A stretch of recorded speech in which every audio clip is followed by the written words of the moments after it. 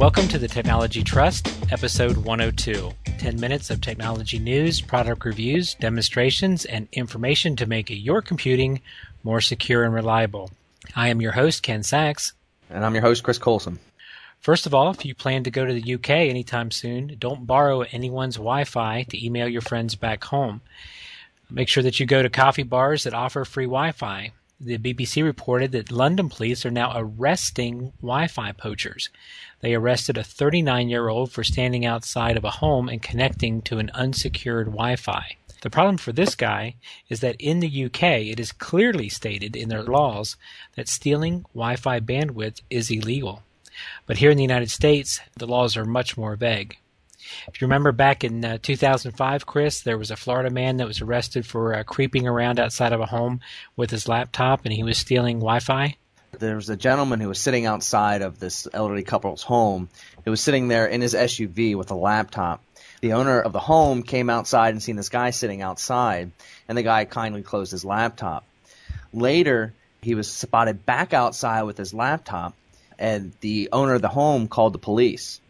The owner actually knew how to secure his wireless, but didn't, because he states most of his neighbors are older. Well, then, there was a man in Alaska and a man in Michigan that were fined for, if you get this, accessing free hotspots from the street rather than going inside of the building. Is that nuts or what? That is nuts. I mean, you're going to offer something free. Does it matter where you're accessing, whether you're sitting outside or inside the restaurant? I can understand the business point of view. The whole point of the hotspot is to bring your customers inside. Now, if you're just sitting outside, what's the big deal? Well, it's even getting nuttier, though, because in Westchester County, which is right outside of New York City, it is now the law that businesses must secure their internal wireless network. The way they justified this was to protect the data of the local businesses and the personal information of employees. So I think that's crazy that the government is telling you that you have to secure your wireless. And that's just internal for company use only. That's not if you're going to give free internet to your clients or visitors or anything. They really didn't state in the article about that, but it just seems crazy to me that the government should tell you that you have to secure your wireless. I found out while talking with one of our internet service providers here on a local problem is that you are responsible for your internet connection, whether it be wireless or wired. It's not the internet service provider's fault, it is the actual homeowner's fault. So if somebody were to sit outside and use your wireless to post things to terrorist websites, you're going to get in trouble for that. We will be right back after this short break.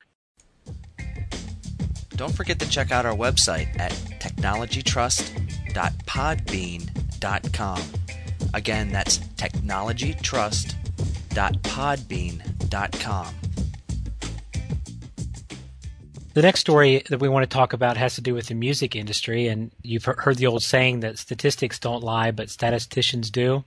Well, there was a new study that was released by the Institute for Policy Innovation, and in their report, it found, now get ready for this, that global music piracy cost the U.S. economy $12.5 billion, that's billion with a B, dollars in losses and 71,000 jobs per year. Now, I, for one, really find these numbers hard to believe. Over the last several years, CD sales have really dropped. And I think a large part of that is because of sites such as iTunes and others that allow you to legally download songs for 99 cents or even cheaper. How many times in the past did you spend $10, $12 for a CD only because you liked maybe 2 songs on the entire CD? But you wanted those 2 songs, so you were willing to spend the $10 or $12. Now you can do it legally by just buying that 1 or 2 songs for just a couple bucks. There's something else to consider here, Ken, in that satellite has also taken off as well.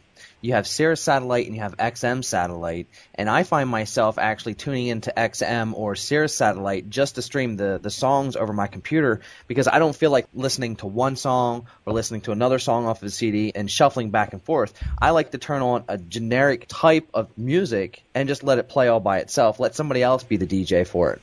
That's an excellent point, and yet again why CD sales continue to have dropped over the years.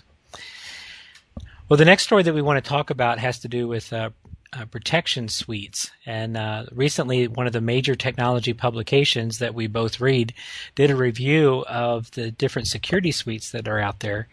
They looked at two products, the Norton Internet Security 2008 product and the Panda Internet Security 2008 product. And these products really go way beyond basic virus protection now. They include spyware protection, which I think is okay, but they also include in these packages firewall protection, spam filtering, identity management, Wi-Fi security, backup software, anti-phishing, parental control software, tune-up software, pop-up blockers. It's madness. What the end result is that you have this huge bloatware product that is sucking up lots of RAM, lots of system resources, and making the computer run so much slower. My experience has been, and I think you've experienced this too, Chris, that when you have these type of suites installed, they can really bring a very high-speed computer to its knees, even before it starts to scan for viruses. Mm-hmm. I agree. I've seen that several times. I get calls, and I'm sure you get calls, that, hey, my computer is running real slow. And the first question we ask is, well, what kind of antivirus or what kind of spyware do you have? Well, it's either McAfee or Norton, and right there, our first problem identified, and removing that and throwing on some other applications that we use. And that's why for years now, Chris and I have recommended AVG from Grysoft for antivirus protection and Counterspy from Sunbelt Software for spyware, malware protection. And we have found that AVG is cheaper than Norton or McAfee, and its memory and resource footprint is much, much smaller. And we have found it to be a superior product in other ways as well. AVG also has a free product for home use. So if you're not in the business environment and you need antivirus for your computer at home, why spend the $100 or so for Norton or McAfee when you can get something that works perfectly well at zero cost? That's an excellent point. And when it comes to spyware and malware, we have found that Counterspy is very good software. It's not the only one out there that we like, but it does have active protection, which is very, very important. Recently, though, there have been some updates which have taken longer than we like, and we are hoping that Sunbelt Software will get this resolved pronto. We will be right back after this short break. Call us on our voicemail line at 717-801-1527. Do you have tips that you want to share with our listeners? Do you have questions that you want answered on our next podcast?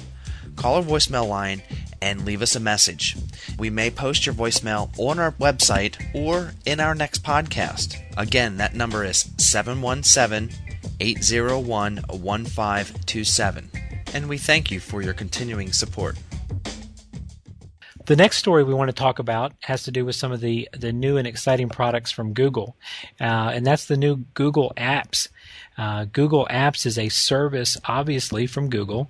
It features several known web applications that have been out for a while, including Gmail and Google Calendar, Google Talk, Page Creator, and the new Google Docs and Spreadsheets. The standard edition, which is free, offers 2 gigabytes of email storage per account. And then there's the Premier Edition, which offers 25 gigabytes of email storage, and that costs $50 per year per account.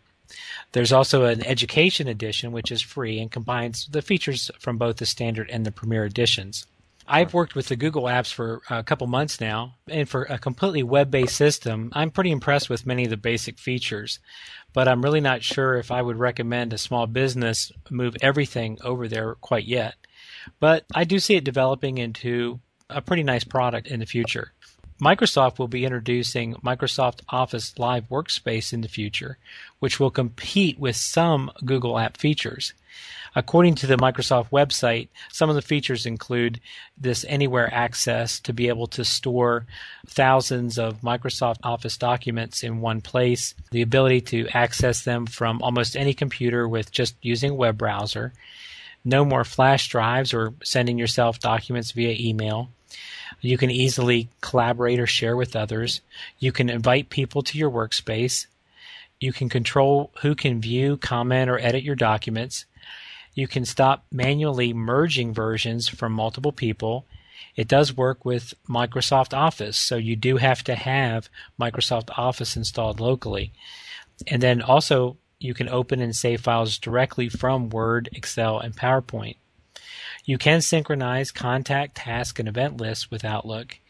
And since most people are familiar with Word, Excel, and PowerPoint, you really don't have to learn a new application. Does this allow for collaboration and sharing of documents online with each other? The Google Apps does allow collaboration. It's hard to say for sure what the Microsoft Office Live Workspace will offer in its final version. Right now, they are just offering beta sign-up. They really haven't opened that up yet, so we haven't had a chance to evaluate that. It does say that we can share documents, but it doesn't really say to what degree. Have you played with the sharing on Google Docs or Google Apps? Yes. Over the last couple of months, we have shared documents. It does allow you to share documents with people that are in your group, and it works pretty well. Been pretty pleased with it. But because it is a web-based word processor, it is a web-based spreadsheet, it does have very basic functions. It's not like a full-blown word processor or a full-blown spreadsheet.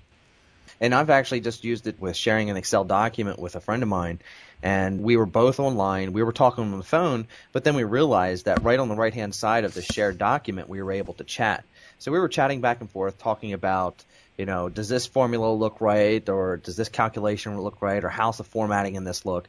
We were able to talk real time. Granted, we're here in the same city, but the concept would work just about anywhere in the world.